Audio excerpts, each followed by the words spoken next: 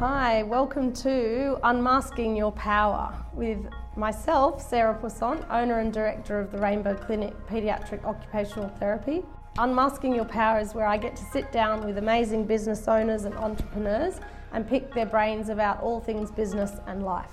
We delve into their secrets, passions, values, morning routines, and what makes them successful and ultimately happy.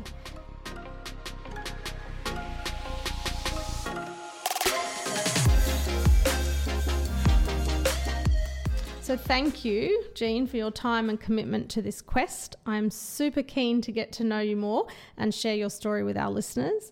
Today's interviewee is Jean Kelly, breath and ice man and holistic health expert.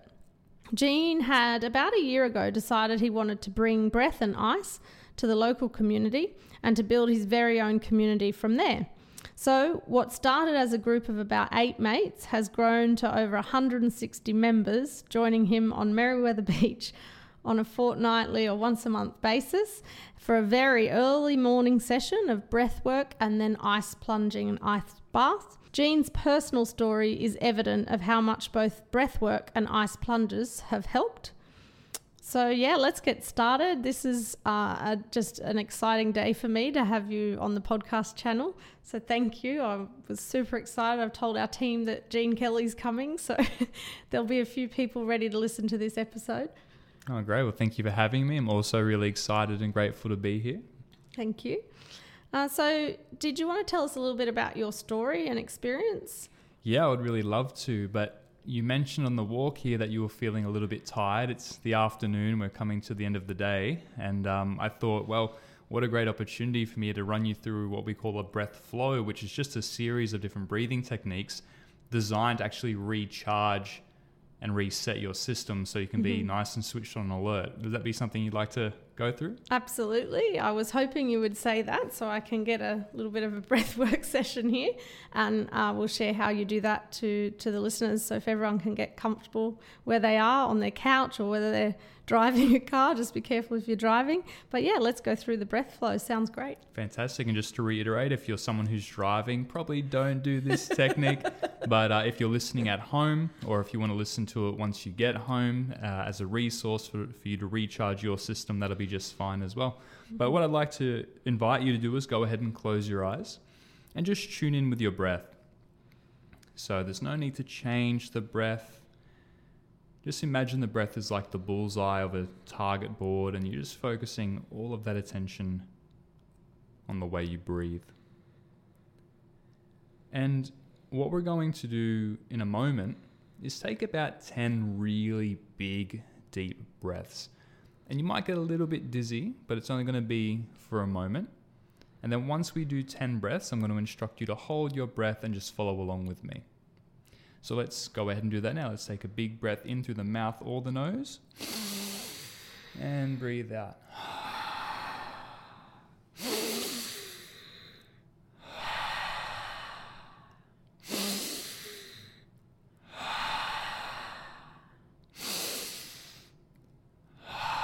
A little fuller now. Big breath in and let it go. 5 more. Big breath in. 4 to go. 4. 3. 2. 1 more breath in. Now hold. And we're going to breathe out for 10, 9, 8, 7, 6, 5, 4, 3, 2, breathe in, 2, 3, 4, breathe out, 2, 3, 4, and again just like that, in, 2, 3, 4, and out, 2, 3, 4, nice and gentle now, in, through your nose and out of your nose, gently in, through your nose and out through your nose. Let's do 5 now. In, 2, 3, 4, 5, and out. 2, 3, 4, 5. Breathe in, 2, 3, 4, 5, and out. 2. Just like that. You know what to do. Just breathing in and breathing out. All we're doing now is breathing a little longer, slower, and deeper than you would normally breathe. No need to be perfect on any sort of count, just slowing things down. And as you breathe, try to breathe into your belly. So we're breathing low. And try not to lift through your chest at all. So if you're listening at home, you can place your hands on your belly. And as the breath comes in, the belly goes out. And as the breath goes out, the belly comes in. Just continuing to breathe in and out a little longer, slower and deeper than you would normally breathe. And in a moment, we're going to take a hold up top. So wherever you are, let's take a gentle breath in, gentle breath out. That way we can meet at the bottom, and together we breathe in, 2, 3, 4, and hold, 2, 3, 4, breathe out, 2, 3, 4, breathe in, 2, 3, 4, and hold, 2, 3, 4, breathe out, 2, 3, 4, 2 more, in, and hold, and when you're ready, breathing out. Good. Make it your own, no need to count, just breathing in gently, hold up the top for a moment, and then just let it go. That's with every exhale, just becoming a little bit more relaxed. Every time you breathe out, try to soften your muscles a little bit more. And just to bring it all home, we're going to take 10 big, deep, fast breaths again, just to recharge and switch back on. Let's start that now. Big breath in.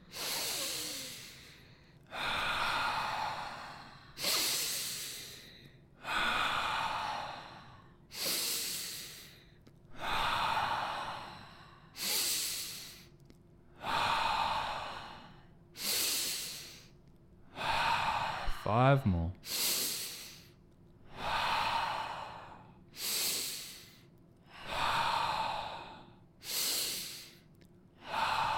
2 more. 1 more breath in. And slowly out, relaxing your body as you exhale, then returning to a natural rhythm, in and out. And when you're ready, you can go ahead and open your eyes. So the fast breathing at the beginning kind of gets you out of your head a little bit and allows you to drop straight back into the slow breathing. So there's a bit of contrast there. Mm-hmm. I find if we go straight into the slow breathing, people still get caught up in their head, but the wheels continue to spin after a busy day. But then we slow things down, we relax for a moment, and then the fast breathing can switch you back on. So this is perfect to do in the morning or lunchtime or afternoon if you need a recharge. Wouldn't recommend this before bed, particularly the fast breathing at the end. You could perhaps start with fast, finish slow, then go straight to bed. But sleeping is all about down regulation. So we want to slow the breath down to calm the nervous system down. But how do you feel? Oh, awesome. Amazing.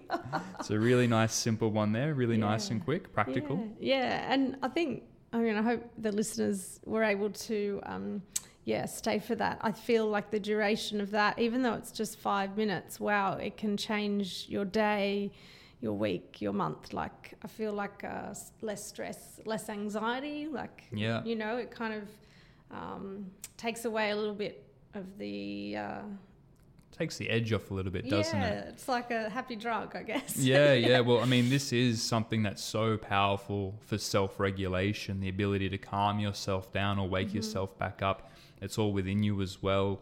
The breath is abundant. It's right under our nose. And, the alternatives when people are feeling lethargic is a coffee.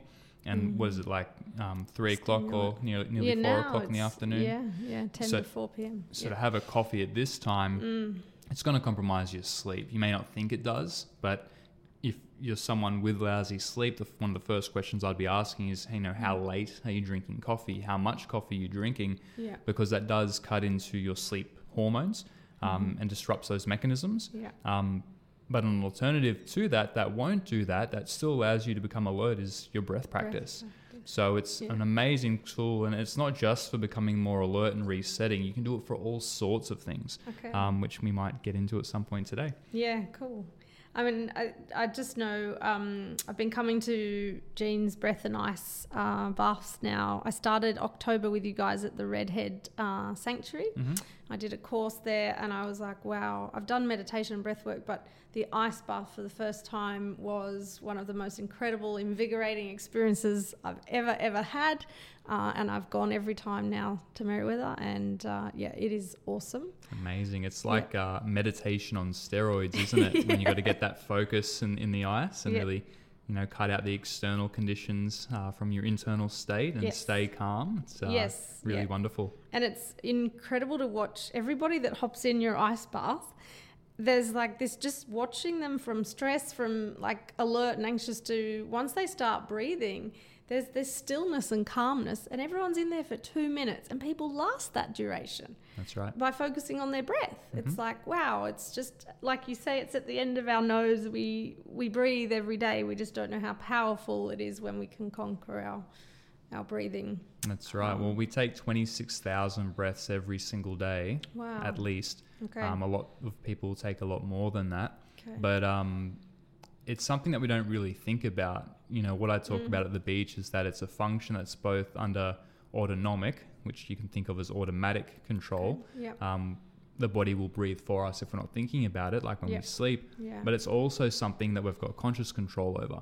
So we can change the way we breathe and the pace and the depth and all that sort of thing. Yeah. And it's for that reason that I see the breath as like this secret doorway to the nervous system. Because it is both under conscious and unconscious control. Yeah. And cool. It just allows us to tap into the parts of us that we don't think we have control over. But using the breath, we can regulate ourselves. Yeah. Oh, it's powerful. I'm excited to get into the interview. I think we're going to all learn a lot from this interview. So, let's get started. Can you tell us a little bit about your personal story and your experience with Breath and Ice? Yeah, sure. So I didn't know much when I was in high school, except for the fact that I didn't want to sort of, do the regular 9 to 5 sort of thing, as I'm sure most entrepreneurs kind of do. I didn't really know what I wanted to do, but my dream was to be a pro wrestler, believe it or not. Yeah. Okay. So I grew up watching people like Stone Cold Steve Austin, for any 90s wrestling fans out there. But all these people were really muscular. So that's when I got my first weightlifting set, because I wanted to pursue that dream. And that was sort of my doorway into the fitness world. And I noticed that there were a lot of benefits to getting stronger and looking after my physical health. And that eventually led down the path of personal training. Yep. So I became a personal trainer. And the advice that I ended up developing after a few years in the industry to people that were just entering the industry was to know your stuff and to give us stuff. That's all you needed to do to be successful as a personal trainer. And I believe that's because if you couldn't get results for your clients, as in you didn't quite know your stuff enough, you would give enough of a stuff to go and find answers. So I would find that some approaches would work for some people, but not others. So I was like, okay, well, I'm going to take responsibility and I'm going to really find out what I don't know and work out the best way to tackle this approach. And sure enough, I'd find answers, but then I'd find limitations with other people. And going down the rabbit hole, just continually looking for answers in this way, led me to quite a holistic approach to health. You see, there's not just one thing that influences our health. It's actually everything, like literally everything. Lifestyle. Your lifestyle, your decisions, your work, your home life, your relationship with yourself. It's almost like every single thing that happens in our life contributes to the piece of the puzzle that ultimately determines your quality of health, and that includes mental and emotional health too. So I became quite holistic in that way. Yeah. But then there's my personal story. It's funny that I mention this because, again, early in my career, I was quite physically healthy, but I probably lacked the mental health, or definitely lacked the mental health that I now have. I dealt with a lot of social anxiety. I struggled to order pizzas.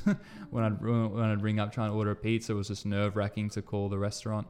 I was prescribed antidepressants at one stage, but because I developed this holistic approach, which is kind of anti-pharmaceutical, that's not a path I wanted to go down. So that's when I started, exploring alternative non-pharmacological options to treat what I was feeling. Yeah, awesome. And that's when I discovered meditation. Yeah. Meditation really changed my life. And then I realized that meditation doesn't work for everyone, but breath work can. Like we sort of mentioned, sometimes the wheels keep turning when you sit and try to meditate. But if you do a couple fast breaths, you kind of get out of your own head. And we know why that is. 30 seconds of fast breathing has been shown to decrease blood flow to the high level thinking centers by between 30 and 80%. Wow. So you literally have that voice in your mind that's chattering all the time. Couple big deep breaths. Slows it right down. Slows it right down. So this allows you to really get a foothold in meditation. Okay, cool. If you contrast that with some slow breathing, which is basically what meditation is, now you can start to control the mind. And then at that point, so that's sort of the breath work component, and there's a whole spectrum of breath work. You can go quite fast with the breathing and induce these psychedelic-like states, which have a whole lot of healing benefits as well. But I think day to day, a slow breathing practice is going to help calm your nervous system down. Most people's nervous systems are way too wide. So by slowing down and regulating yourself, this slower way of being becomes the new normal. You literally train your nervous system, same way you train the muscles of your body.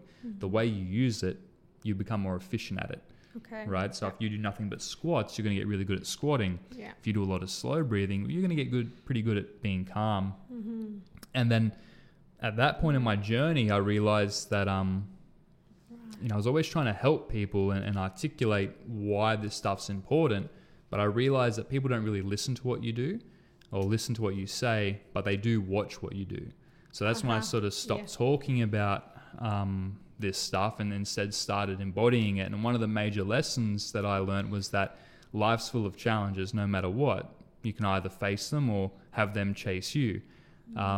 But I think the best way to confront challenges is to face them forthrightly. And that's an embodied process. You've got to really act that out in your life. Right. And so I thought, okay, well, if I want to encourage people to face their challenges forthrightly, I need to embody that and be the example. How can I do that? And I thought, well, ice water scares the crap out of me. I could think of nothing worse than sitting in ice water.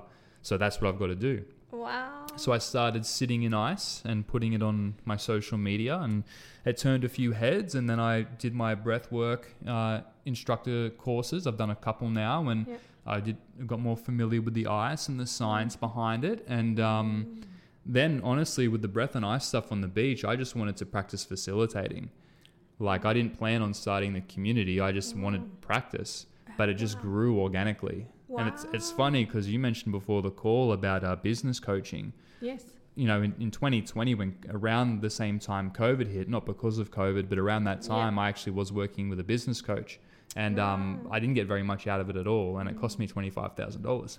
And one of the strategies that we were trying to do was to build a Facebook group, of a support, just a community, that might be interested in my services perhaps or whatever. And a lot of money and effort to build something like that. But then as soon as I stopped trying to force things and just did something that I loved, it happened organically. Yeah, wow. So yeah, we've got like a huge Facebook group. We've got hundreds of people showing up on the beach. It's kind of ridiculous. We've got NBN News coming by. NBN News were there, I know. Yeah, it's crazy. It's really cool. It's super cool to just watch it evolve and just how effortless it was. Not that I haven't put in effort, because a lot of my energy does go into it. Yeah. But without even trying, these beautiful communities around me, like these people I didn't know 18 months ago, and now they're some of my best friends. I love seeing them. Yeah. Everyone's a valued member. It's really special. That's awesome that it wasn't your intention to sort of build, essentially it wasn't, that's, incredible. You were just doing what you love, and people were coming and speaking to you, I suppose, and seeing what you're doing. And there's a lot of onlookers, I've noticed. So I guess it's growing. I mean, Merewether Beach is such a busy place that it's a good spot. Like, I think more people and like sharing your Breath and Ice on Facebook has gone gangbusters too, and the more I've been talking about, you're like, oh yeah, and I've just been seeing people down there that I know in the community. So it's incredible how it's grown so quickly. And you should be extremely proud of that. I am really grateful for the members. I try to keep a level head. I'm not the star of the show. The Breath and the Ice is the star. That's what really does the magic, and the community themselves. It's the people. If they weren't wonderful people there, probably wouldn't keep coming back. There's something special and unique about that community. Yeah. And I'm really proud to, create the space, but I can hardly take all the credit. Yeah. So what does a typical day look like for you? What do you do? What does a morning routine look like? Are you jumping in the ice every day? That was the question I had. I wonder how many times a week are you in the ice? So my day varies. I normally try to get up at about 6:30 every morning, and I normally try to do something for my body and my mind. So meditations are non-negotiable for me. I try to do 30 minutes basically as soon as I wake up. I might wake up and have some lion's mane, which we discussed earlier, and then I'll sit in meditation, and then from there, basically straight into the ice. I won't do the ice every day. It might be, it varies, sometimes it is 7 days a week, sometimes it's 5. Yep. But I'm doing it, pretty regularly. Pretty regularly, yeah. So I do that. I've recently purchased an assault bike, which is like a wind bike where you move the arms and legs. So try to wake up and do 20 minutes on that, nasal breathing every morning. Okay. Or when I'm not doing the meditation and ice, I'll just sit on that and pump that out, get a sweat going on. An assault bike? What? Yeah, or assault bike? Yeah, no, it's called an assault bike. It's quite a violent name, isn't it? Yes, I was like, did you mean a salt lamp type salt bike? Yeah, What's it's this a bike covered in salt. And no, it's like this big, nasty black bicycle, stationary bike with handles. Right. So you're pedaling with the legs, you're pushing with the arms, and it's got a big fan in the wheel. Yeah. So you use that. It's pretty nasty, but I don't go too crazy. I go basically as fast as I can maintain while using my nose only to breathe for about 20 minutes. And the reason I've started to incorporate that more regularly is because it's been shown to increase energy throughout the day. Okay. So if you can get in and activate your nervous system early, it'll keep your energy high for the rest of the day. So for me, 20 minutes, there's no really reason I can't do that. I don't particularly enjoy it. I love getting it done. Yeah. But as soon as I start pedaling, I start counting down to being finished. Yeah. Wow. Okay, so that's amazing. 30 minutes of meditation a day. I'm sort of sitting here going, gosh, I wish I could do that. And I bet I could. So it's about intention and setting the intention, setting the time. Yeah, well, even 10 minutes a day, I'd be happy with. Like, I'd be lying if I said I did 30 minutes every day. Okay. Like, this is sort of the bar I set, and sometimes you fall short, and I show myself a lot of compassion for that. But I would say that I meditate more often than I don't. Yeah. And I do the ice more often than I don't. Yep. And I do the bike more often than I don't. Yep. So it just depends how I feel. Of course, some weekends, if I've got a lure over, we'll sleep in and have a cuddle on a Sunday type of thing. Like, I'm not super strict, but at the same time, compassion can only go so far. Sometimes it's more compassionate to oneself to make sure you get up and do these things. At a certain point, when you're forcing yourself, that becomes uncompassionate. But also, I feel sleeping in every morning and and not looking after yourself at that time of day, well, there's a lack of compassion there too. So it's really a big balance, I find. That's not being too rigid, you know what I mean? Yeah. And maybe the stories we say to ourselves when we do lay in is, oh, I should have got up, but I wanted that extra sleep. But actually, if I got up and walked for 20 minutes around the block, I would feel better than I do now. And so it's one of those things you should absolutely get up, do it. You'll feel better for it, is kind of the way I've been. Yeah, well, I mean, it depends on the context as well. You know, like exercise is a major pillar of health, but I would say sleep is the foundation. So in a lot of cases, like people torture themselves saying, oh, you know, I slept in. It's like, well, in a lot of cases that Your sleep body needed that. would have done you really good. But then my next question is like, right. What did you do before you went to bed? Like, are you going to bed late? Are you scrolling? Are you watching screens? Like, why is your sleep not providing you with that rest that you need so you can get up earlier? You know, so there are all these multiple factors and they all vary day to day. Okay. So, you know, it's really important that I think it comes down to compassion. Yeah.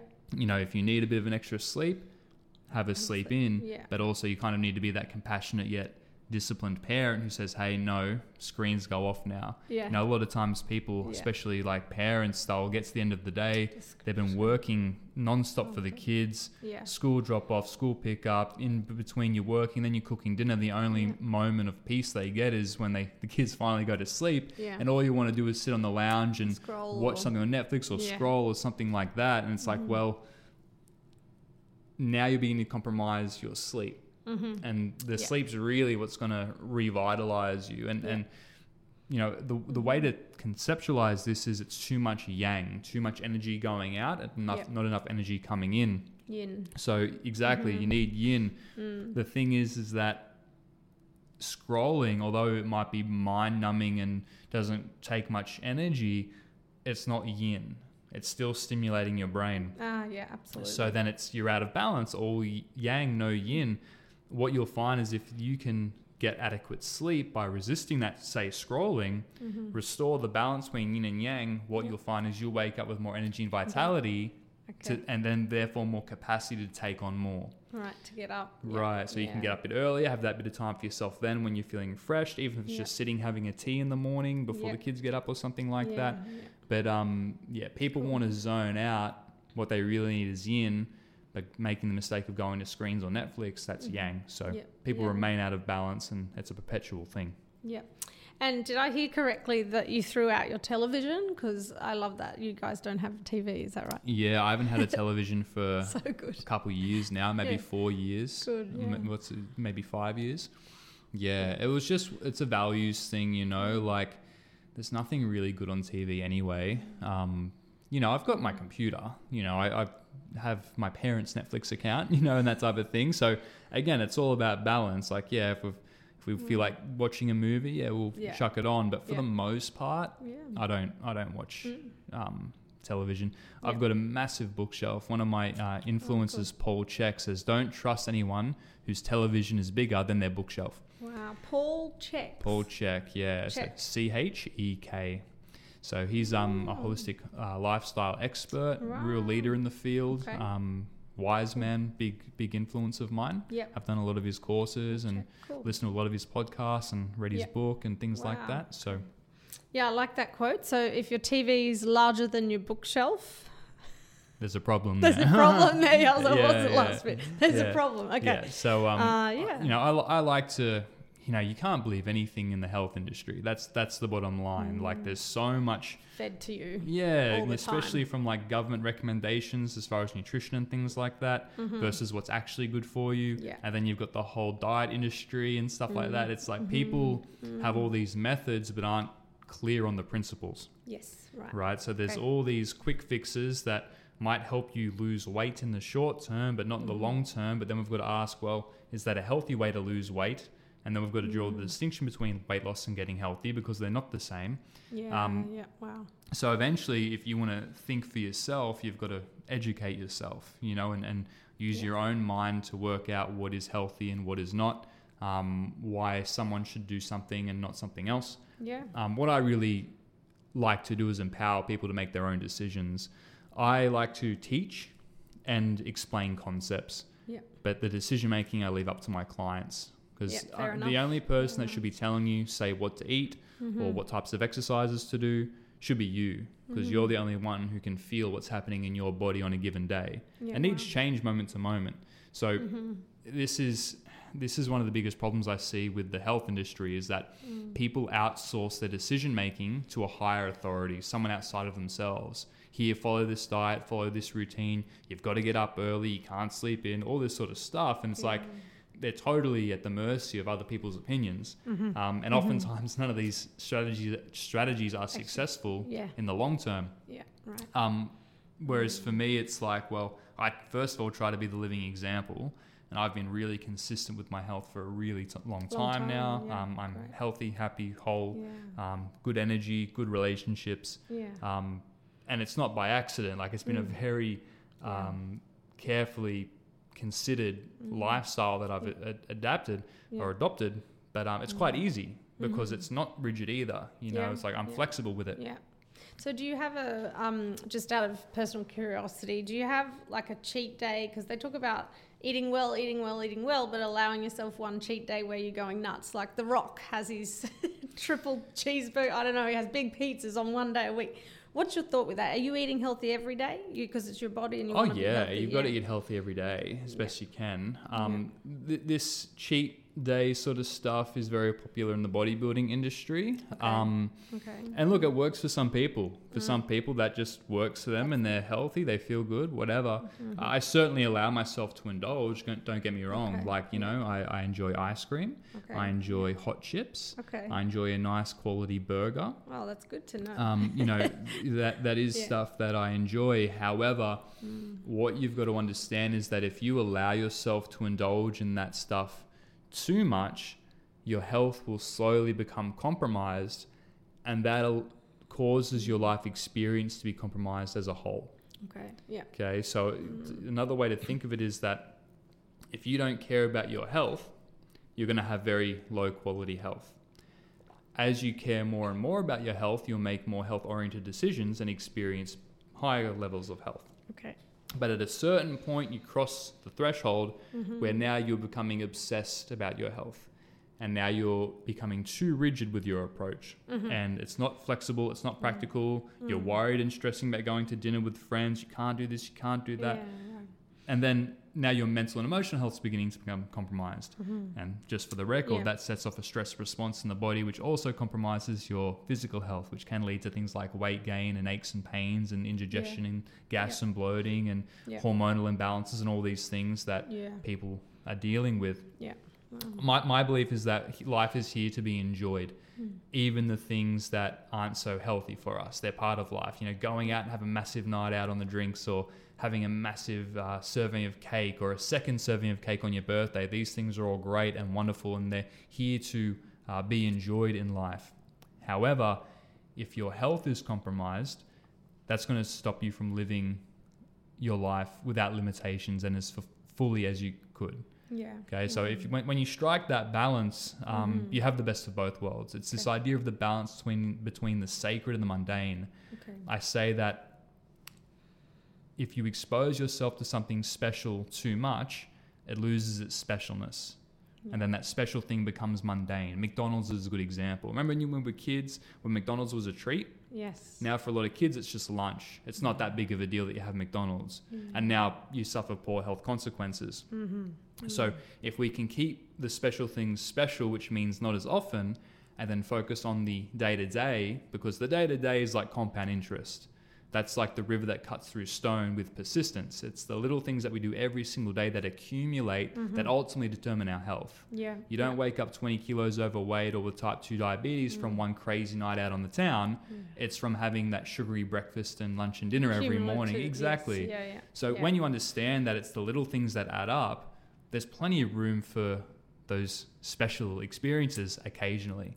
You know, and then how occasionally? Well, that's up to you, and how healthy do you want to be, and where are you at, and all those other factors. I mean, that's pretty cool to, hear it that way. I think, And so what do you say your personal values are? What are the values that you live by?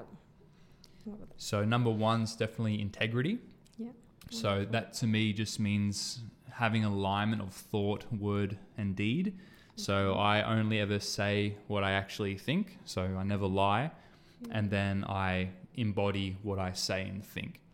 So I have alignment with those three things. If you don't have alignment with those things, if you don't say what you actually think, and then if you say one thing but do another, you're malaligned, and that's actually going to disorient you and confuse your body and your nervous system. You're essentially living a lie, and that can be quite stressful. It makes you unreliable. If people don't rely on you, that makes you untrustworthy. You know what I mean? Not even if you've done something bad to someone, but just means when you say like, yeah, I'll be there, your friends will be like, okay, well, maybe they won't actually be here. I can't count on them. And I see that trust and reliability is the foundation of love. And if you want a loving relationship with yourself, you've got to be able to trust and rely on yourself, which means doing what you say you're going to do. So that's a big one for me. I think integrity is a game changer. There's nothing else to me but integrity. In addition, though, freedom, so and autonomy. That means being empowered. It means being informed, so you can make your own decisions and not be told by someone who may be seen as a higher authority what's right for you. No one can tell me what's right for me except for me, and I live by that, and I'm willing to accept the consequences of my own choices. And I would say compassion. So compassion in all areas, and I say to my clients that exists in balance, because compassion sometimes means being disciplined. Like compassion can sometimes seem cruel in the short term. Like an example I use, if the child is crying for lollies, it looks cruel when you say no lollies, right? But if you give the child nothing but lollies, because it's always going to want lollies, eventually the kid's going to get a tummy ache and sick. So you can give the child lollies sometimes. But you've got to say no. But you've got to have firm boundaries. Exactly. Boundaries are critical. So compassion exists in that balance between boundaries and being completely carefree, I suppose. It's like the example of the morning. I wake up and I do something healthy and productive for me. That's kind of hard to do. It's always easier to sleep in, but it's compassionate for myself if I get up and look after myself. At the same time, if I don't allow myself to sleep in when I feel like it, well, then that's not very compassionate either. So, it all exists in balance. So I would say integrity, freedom, compassion. Compassion, lovely. Yeah, I love that.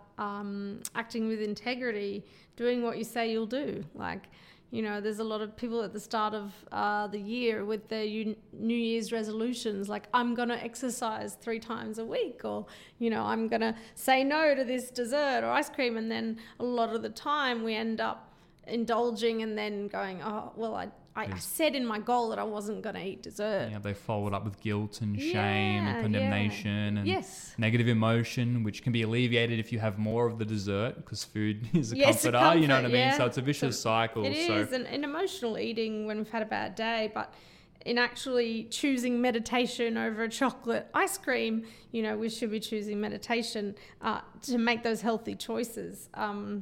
And you're absolutely right. It's for you. It's not for anybody else. You make those decisions and choices because it's the best thing for yourself. Right. And sometimes the best choice you can make is to have the chocolate ice cream. That's what people don't understand. Is like everything exists in balance. So you've got to ask yourself, does your choice put you in or out of balance? So I'll give you an example. Let's say that you're eating ice cream every night for dessert, every single night ice cream. Well, you're probably out of balance. That's probably a bit too much ice cream. That's a couple litres a week, I would say. And that's, I've definitely done that. I've had a Magnum a night for I think about a year. Was it during lockdown? I love ice cream. Yeah, so. well, me too. And there's nothing wrong with ice cream, but I mean, if you're having ice cream every night you're going to experience those consequences, and often they're not very good. And then you start craving it, then you can't go without.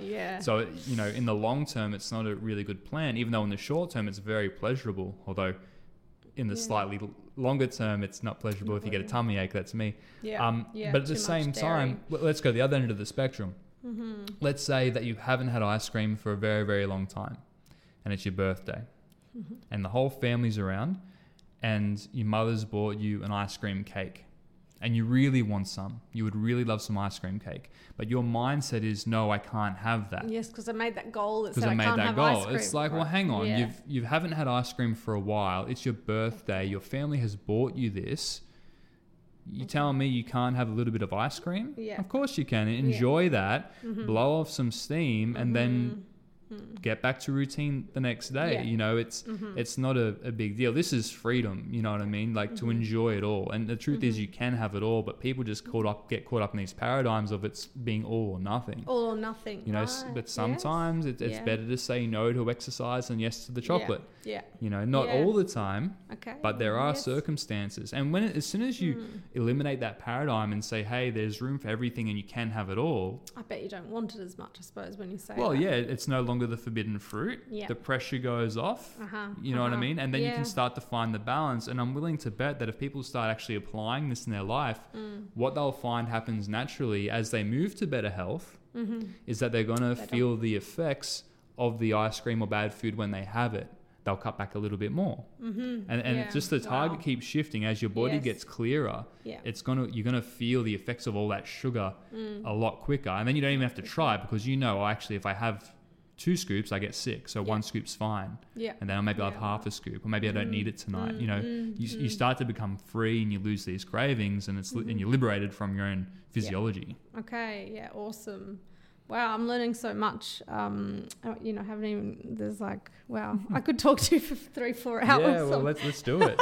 This is what I love talking about. Okay, you know, yeah. this has been the product Whoa. of 15 years working very closely with people, all different skill levels, all different ages, all different health challenges, and when you work one-on-one with that many people that closely, you extract patterns. Yes. You see, yeah, okay, of well, others, these yes. people aren't exactly facing the same problems, but there's something in common that underpins both their challenges. What is it? Yeah. And it's this Okay. idea of balance. It's this idea of all yin, or rather all yang, no yin, Yeah. for example. Yeah. This all or nothing approach. Yeah. All these things that keep people trapped, that don't work in the long term. Calorie counting, food restrictions, all this sort of stuff. Okay. It's there's a way that you can find the balance with it all. Yeah. It flies in the face of a lot of the mainstream nutrition and dietary advice, Yeah.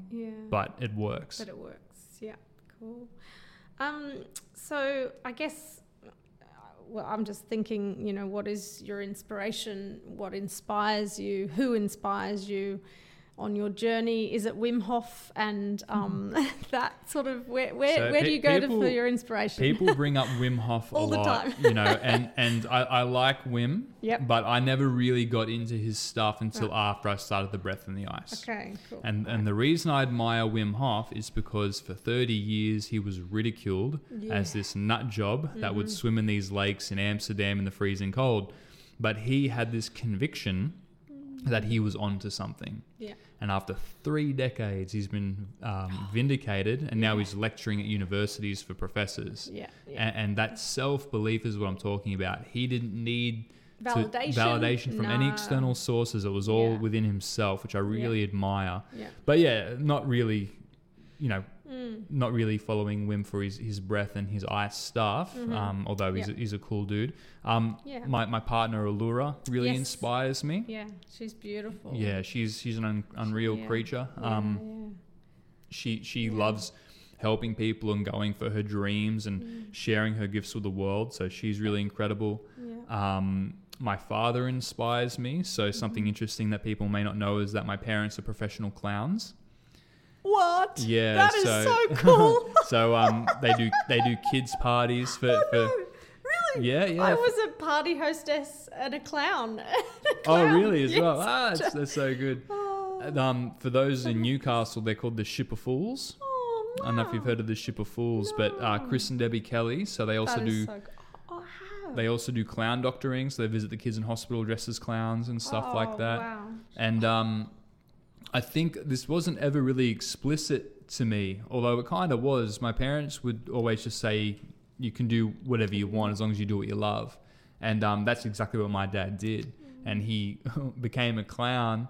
Mum left her job at the bank and joined him in clowning, and they were a clown couple. This is incredible. And now they've got this beautiful home in Stockton. They've got me and 2 other kids, and beautiful family, and they just that is so cool. made a living making people laugh and happy. So that I think that really imprinted something in me. Yes. That service to others of, serving, wanting other people to be happy and just doing what you love as well, just expressing yourself and giving that to the world. I believe that's what we're all here to do, is whatever's unique about us, we're here to express that. That's what it means to walk your own path. Yeah. Okay. Like, people, certainly for me, I got caught up trying to find the path I was supposed to walk, but then I realized, I make my own path.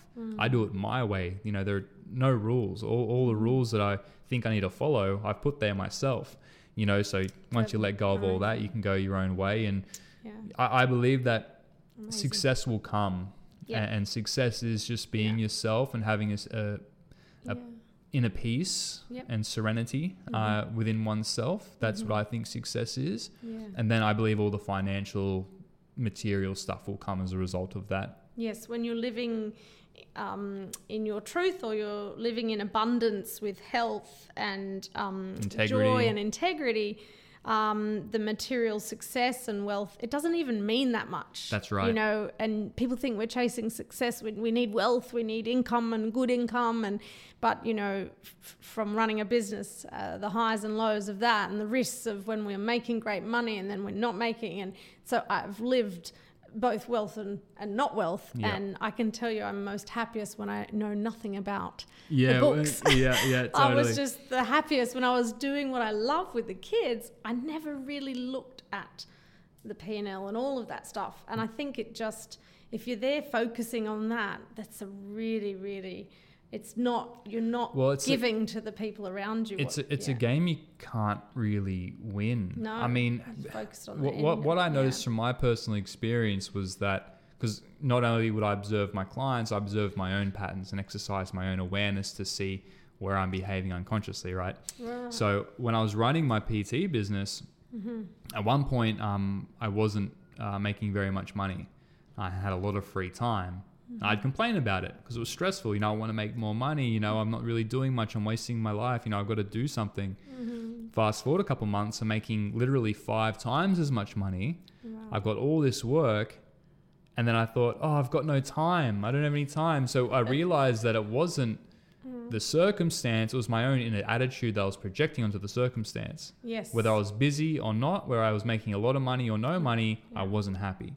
That's why I was like, okay, that's interesting. So especially since discovering breath work and moving beyond personal training from a physical exercise point of view and moving on to more of a holistic approach that we've been discussing today, making that move and letting my personal training business sort of just fizzle out has been a really big spiritual test, because it meant that, okay, my clients are going away and I'm making less money and money's less predictable now and I'm getting a bit nervous. Can I relax and breathe through it and trust? Can I trust that I'm following my heart and believing that I'm doing what I'm meant to be doing, and that it'll all just pan out? 100%. And I can tell you that it's been like the most unpredictable sort of insecure time of my life, in that I don't know when the next piece of money is coming in, but I've just been so at peace.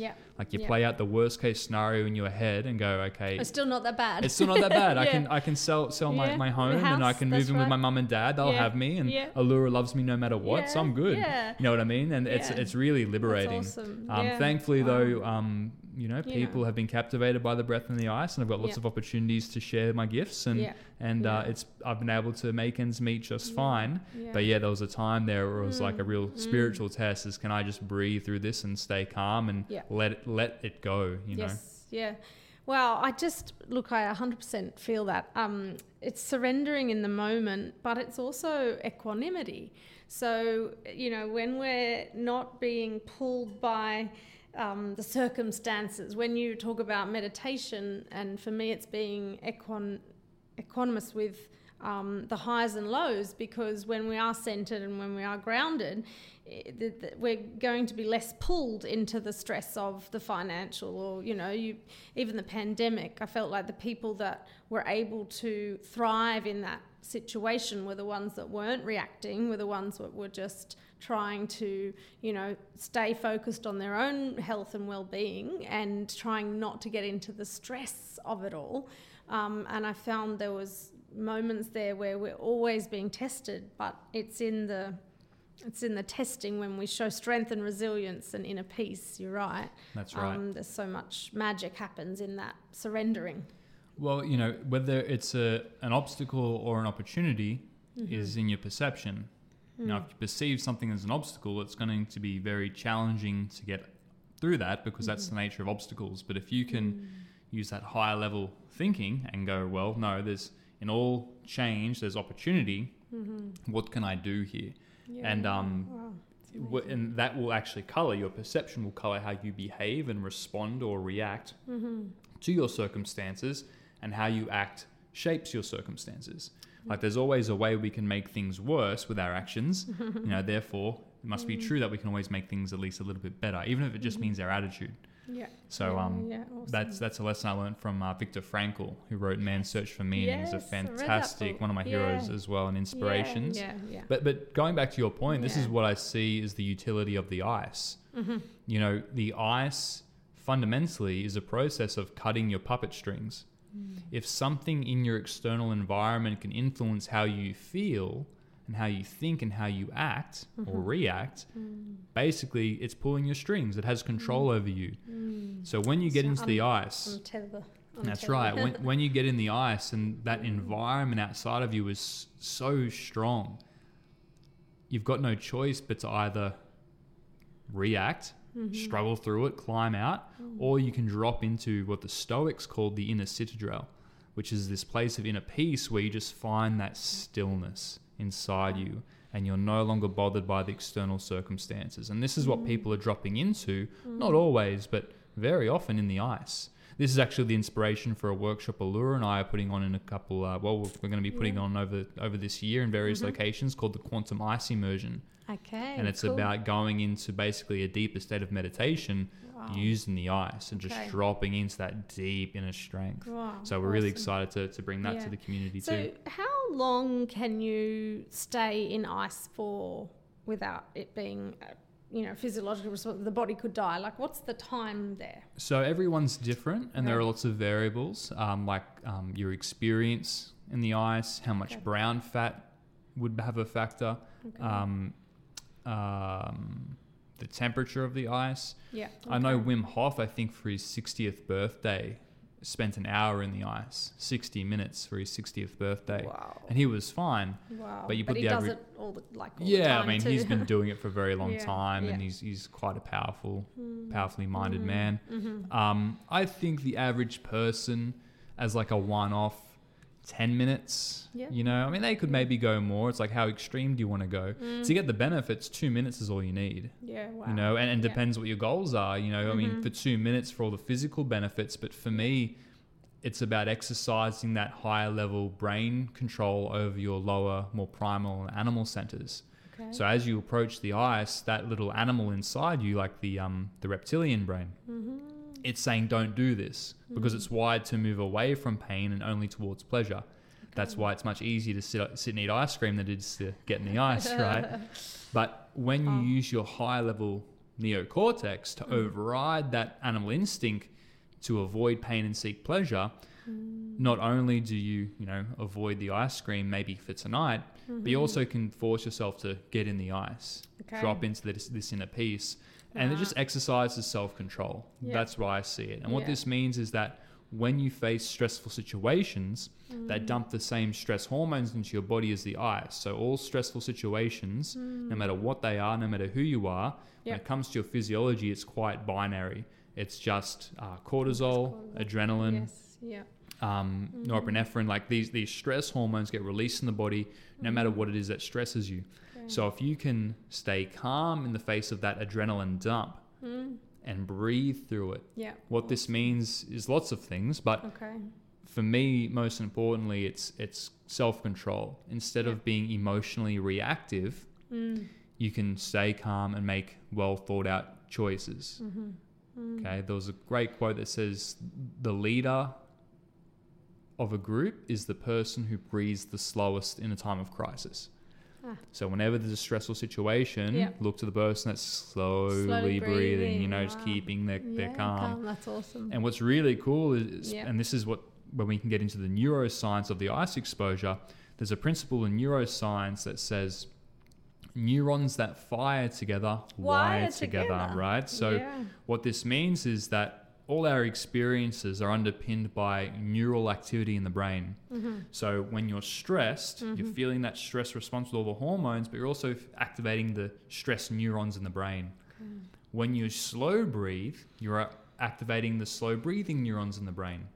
So if you're inducing a stress response, then choosing to slow breathe, what this means is that you're pairing the stress neurons with the slow breathing neurons. Okay. So what will happen automatically with practice and with commitment to this process is that every time you get that adrenaline dump and that stress, you're just going to take a big breath in,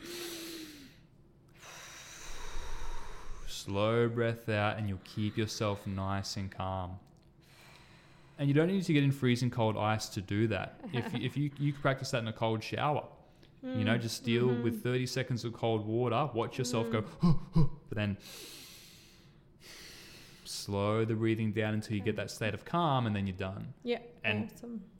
Imagine that piece of compound interest, a couple times a week over a lifetime. Yeah. You'll reorient yourself in a really massively positive way. Yeah. And the longevity, like your life, your quality of life, but you also can add years to your life. We are doing so many things that are cutting years off our life, and that is stress and high stress, high pressure jobs and like this kind of thing. When you're a business owner, you're putting yourself under pressure, you're putting yourself under stress a lot of the time.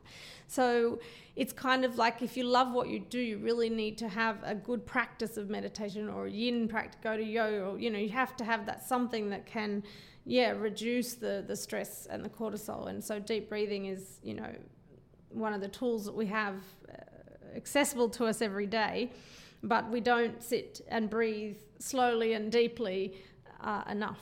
That's right. And you put it really well, a yin practice, just something that allows you to recharge. Could be something as simple as just going for a gentle walk without your phone. Or avoiding screens at a certain time at night so you can get proper sleep. But you're totally right. And it depends what type of game you want to play. Like people almost wear stress and their productivity as a badge of honor. But these people tend to get sick more often. They are shaving years off their life. And then they're going to go to the grave early without producing the fruits of their productivity for the world to share in. So the question comes like, if life's a long-term game, which it is, what's the best way to play? And it's all to find a balance. It's a marathon, not a sprint. If you sprint all the time, you've inevitably got to stop and rest, which the body will force you to do. It'll force that yin through an injury or through burnout. It will. And then you'll recover, and then you sprint again. But if you can see that pattern, yin to yang, and instead go, no, okay, I'm going to tune into the signs from my body when I'm approaching burnout and just take my foot off the gas. You can find what's called the middle way. If you imagine the yin-yang symbol, that curving line down the middle, that's what they call the middle way. And if you can find that balance between yin and yang, it means you can go as hard as you can without compromising, going as long as you can, and that's when you're the most productive and fruitful. So you could argue for those who really struggle to take time off that by taking time off and slowing down, you actually are more productive in the long term. Not least of all because you live longer to be productive. You know what I mean? Yeah, that rest and understanding the concept of rest. They talk about the 4-day working week or a 9-day fortnight and wellness in the workplace. And so some of the things we're looking at this year is like forced 9-day fortnight. Yep, the office is going to be closed every second Friday, right? But we're also, we've had a wellbeing officer, we've got a wellness committee, we're doing mindfulness and meditation and happiness committee, and making sure we are using tools. So because our clinicians, there's a high rate of burnout in our industry in private practice, pediatrics, we're with kids and they're beautiful kids, but they can be taxing at times and the complexity of their scenarios can be confronting. And we have this compassion fatigue or burnout rate, it's high. So it's so important, you said that beautifully, to know your limits, but to push and then foot off the pedal to recover, to push. Like if you do need to push, you also need to rest. You also need the opposite. Exactly. It's all about balance. And this is exactly where flexibility comes in. You'll notice that line down the middle of the yin yang isn't a straight line. It bends. It's flexible. Bruce Lee's got this great quote where he talks about the oak tree. Have you heard this one? How the oak tree is really strong, really thick, but in strong wind, it's that rigidness that makes it fall down. Whereas the bamboo, it stays standing because it's flexible. It can bend in the wind. So that's why these rigid approaches to anything, I believe, where you've got to follow this this regimented, pre-thought out plan that doesn't take into consideration your needs in the moment. You're going to be, one, seeking answers outside of yourself, and two, not really seeing the results you want. That's why the best way to go about this whole thing is to empower people. Empower people to get to know themselves, know thyself, so they can read their own signs and ascertain what they need at a given time to restore the balance for them.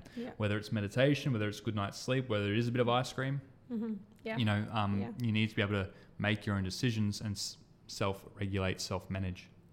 So, Jean, what is your 10-year plan from here? That is a really good question. So my 10-year plan would be to marry Allura, have a child, and build our brand that we're calling The Heart Shift. Okay. So a bit of context on that. Allura contacted me to be a breathwork facilitator on a retreat she was running. So she was already doing retreats last year, and she saw my stuff online and invited me to come be a facilitator. Wow. And we had a couple meetings and got along really well, and then decided that we'd drive to Melbourne to check out the venue. It's called the King Parrot Cottages in Lorne, or just outside of Lorne in Victoria. Never been, but Lorne's meant to be beautiful. It's a gorgeous property. We're actually going back at the end of March. Okay. So that's our next the Heart Shift Retreat. Heart Shift Retreat. So it was called the Heart Shift Retreat in September last year. Okay. And in the lead up to that, we went for a drive to Melbourne. It was a 4-day road trip there and back, and we fell in love and came back as a committed couple. And we've been together for 7 months today. Wow. But awesome. she's just unreal, and it was very on brand. We called the retreat The Heart Shift, which is all about teaching people to sort of operate from a level of compassion for themselves and others, or from the heart. And there's a lot of science to that, and how the heart influences your thinking and your emotional reactions and things, and it's just a much healthier place to operate from. We've been together since, and we've started our brand that we've called The Heart Shift because we really love that name. We're doing the Heart Shift 2.0, like I said, in March, but we're also putting on a whole series of workshops. So we've got a fire walking experience. Yeah, I'm coming. I've got a ticket. I've never walked on fire. It's so we've got that. We're going to do a workshop called Altered States, which is all about using breath work to replicate psychedelic-like experiences, which can be really transformative. And we've got the Quantum Ice Immersion. These are our workshops that we're going to be touring around Australia with, and then bigger immersive retreats. And we're also going to be both offering mentoring and coaching. So that's I would say the short-term plan. And we'd really love to move on to like massive like auditoriums, like 100+ people, doing massive breath work and really changing as many lives as we can. Wow. So that's I'm going to come back to you in a few years' time and see where you are. My biggest driving force is my spiritual practice, I would say. I'm very interested in the body and the mind, but at a certain point you can transcend it all when you sort of find your own inner heart and spirit and soul, and when you do that, you're no longer subject to the temptations of the material world, and I've made a lot of spiritual progress in the last couple of years, sort of since COVID, and since discovering the breath work and just discovering myself. So I would really love to help people with their spiritual pursuits in the future, once I'm enlightened, of course. But and is Buddhism is it Buddhism that do you read Buddhism texts and scripts? I would say I'm pretty hugely influenced by Buddhism. I wouldn't call myself a Buddhist. I'm also a lover of Christ, but I wouldn't call myself a Christian. It's like the consciousness. It's more like the mode of operating, which boils down to can you operate from compassion? Can you seek to understand instead of blame? Can you judge less or not at all? Can you trust that you're right where you need to be at all times? There's this divine order in the universe that I believe exists. And even though it doesn't seem like things are perfect at the time, in broader context, you can see that everything is where it needs to be for right now. That must give just a peace, inner peace for sure. Yeah. And like it's an ongoing practice. You've got to often remind yourself, not get caught into other people's dramas. Yeah, exactly. Like a big thing for me, especially working so closely with people, is buying into their victim story. Because a lot of people have some really horrible things happen to them that they didn't choose. But again, we are empowered to take it and make something better out of it. When things break, you can take the pieces and make something better. I really believe that. And there's no more productive and pragmatic way to deal with challenges is to look within it for something that you can use for your own growth. I think that's really important. But, I spoke earlier about going down this rabbit hole of, what helps people. At the end of the day, what I'm here to do is help people achieve optimal health and transform. Okay. Optimal health is important because with optimal health, you can realize more of your potential. You can be more you. Yep. Okay. And that doesn't necessarily mean weight loss. No. Optimal health to me is physical freedom. So not being limited by aches and pains and imbalances in the body. Yep. It means cognitive function, the ability to think clearly and make good decisions. Yeah. It's emotional stability. So no longer being pulled around by the emotions of your body and being reactionary. It means immune function, which means bouncing back from disease quicker and illness quicker. And then creative intuition, which means being able to tune into that piece of you that's deep within that knows which way to go. So trusting your gut and following your heart. So when your body is healthy, the vessel's clear and you can receive those intuitive messages that guide you. And you can go your own way instead of listening to other people. Oh my gosh, so good. I need those 5 things again. again. Yeah, I'll write them down. So it's physical freedom, emotional stability, cognitive function, immunity, and creative intuition. So with good health, you get those. And there's nothing that you couldn't do better with more of those things. Those things, whether you want to be a good mother, a good business owner, with those 5 things which come with good health, you can realize more of your potential. You've got more capacity to do and accomplish more. Yeah. So that's why health's the foundation of realizing your highest potential, but then you need to transform to achieve good health. Okay, so then it becomes, okay, well, what stops people from transforming? And everyone's different. Yeah, we've all got backstories, haven't we? Or stories that limiting beliefs. That's right. Yes. But as I've gone down the rabbit hole, it's like, what's something that would work for everyone no matter what? And what I've discovered is that it's a spiritual awakening. Okay. It's something that just changes your life and flips the paradigm on its head. And Bill Watts, okay, he's the founder of Alcoholics Anonymous. Okay. He discovered that these addicts, these people that were abusing alcohol and just couldn't quit, the only hope they had was a spiritual awakening. And they didn't subscribe to any theology. You need to just almost release yourself to a higher power, transcend the ego and get in touch with your soul. And he's helped thousands, hundreds of thousands of people with Alcoholics Anonymous, and it's through a spiritual awakening process. Wow, I didn't know that. It's incredible. Okay. So it's like when you get, like, not everyone needs a spiritual awakening. Some people just need to know that processed foods are bad. But I'm interested in the principle behind that. Okay, as you go deeper and deeper, you find that, wow, for people who are really lost, and nothing else is working. Could be anything, could be addiction to anything that they're just holding on to. It's associated with the ego, but if you transcend that and tap into the spirit, suddenly, and you hear this from Alcoholics Anonymous participants all the time, is that they learn to be grateful for their addiction because it took them on this path that ultimately led to their spiritual awakening where they're free of their addictions, their pain and suffering. Yeah, exactly. You just transcend it. And that to me is so interesting. I'm so curious about the neurobiology and the neuroscience of all that. Like what's actually happening in the brain when you do have a spiritual experience. This is what Altered States is all about. Okay. This is what psilocybin, which is about to be reclassified as a medicine for psychiatry, that's magic mushrooms.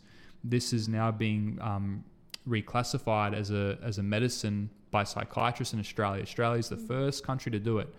And when you have this medicine, you enter these altered states and have these... process trauma and stuff. Right. I've heard so much about psychedelics. I've never gone there, but it's an ancient tool that's been used for thousands of years, and you know, all over the world research is being done, and it's been given breakthrough treatment status for treatment-resistant depression. Wow. Yeah, there are I've got a huge library all about it. It's just so interesting to me. Goodness. But yeah, like these sorts of spiritual awakenings that, you know, whether it's discovering Buddhism or psychedelics or breath work or meditation, when you tap into your higher self, which is probably, I would say, is more real than the ego who you believe you are, you can just transcend all the stories. Yeah. And this allows healing and transformation, and that's associated with optimal health too. So again, not everyone needs to, you know, find their spiritual side to improve themselves. But I'm interested in, okay, someone's at absolute rock bottom. Yes. What will work for them? Yeah. And awesome. That's Sounds the answer. Amazing, from my point of view anyway. Yeah, incredible. Oh my goodness. Okay. What positive mark do you want to leave on the world in this lifetime? Oh gosh, we're running out of time. I'm having you back on the channel. I would love to come back. This has been so fun. Any chance to talk about what I'm passionate about, I'll jump at it. Let's make it a weekly thing. Yeah, there's so much. There's so much knowledge and wealth of knowledge. Like, there's so much in that I want to unpack. Like, whoa. And well, seriously, like this is what I would love to do. So, you know, anytime, I'm more than happy to come back. But what positive mark do I want to leave on the world? Yeah. I just want to, I think, alleviate as much suffering as I can. I just want to help alleviate as much suffering as I can and allow people to share their gifts and understand that we all have something to offer. Every single one of us, that's innate in the human experience. We all come to the earth with something to offer the world to make it a little bit better. I'd like to increase the overall level of consciousness in the world. So have people, instead of operating from places like guilt and shame, start to operate from a place of integrity and love. I think that would make the world a much better place. And I think that's probably the best answer I can give her. Amazing. Right now. Yeah. Incredible. I think legacy is leaving something in people, and I think you're paving the way for, like you said, holistic health, but being an expert in the spiritual, the emotional, physical parts of health and lifestyle, and all the good nuggets out of this interview is like, take something out of this and give it a go. I'm going to take all of it out of this bit and give it I think, wow, I'm motivated and inspired and ready to change. So that's great. Well, there's some stuff there. Yeah. Going back to the New Year's resolution stuff, don't set the bar too high. Set the bar, and if you reach the bar, set it a little bit higher. And if you miss the bar, just set it a little bit lower. But then just aim for a small target you can hit, and then just keep moving forward step by step. Changing your life isn't like turning around a speedboat. Speedboats can whip around very, very quickly. But changing your life is more about turning a tanker around, big tanker ship. It happens degree by degree. And if you change a ship's orientation by 1 degree, it ends up hundreds of kilometers off course across time. So don't underestimate how impactful minute changes. So my recommendation would be just breathe a little bit slower and a bit more compassion for yourself and others. That's a great place to start. Oh, lovely. Jean, thank you so much for coming in and speaking with me today. I value your time, and I think I'm so lucky that you've said yes to this and for coming on the channel. So I'm excited for our listeners because they're going to get so much out of this. But yeah, I hope you come back on. I would love to come back on. I'd like to thank you for giving me the opportunity to share my gifts and my words and what I'm passionate about, and I would absolutely love to come back. Thank you. Wow. Awesome.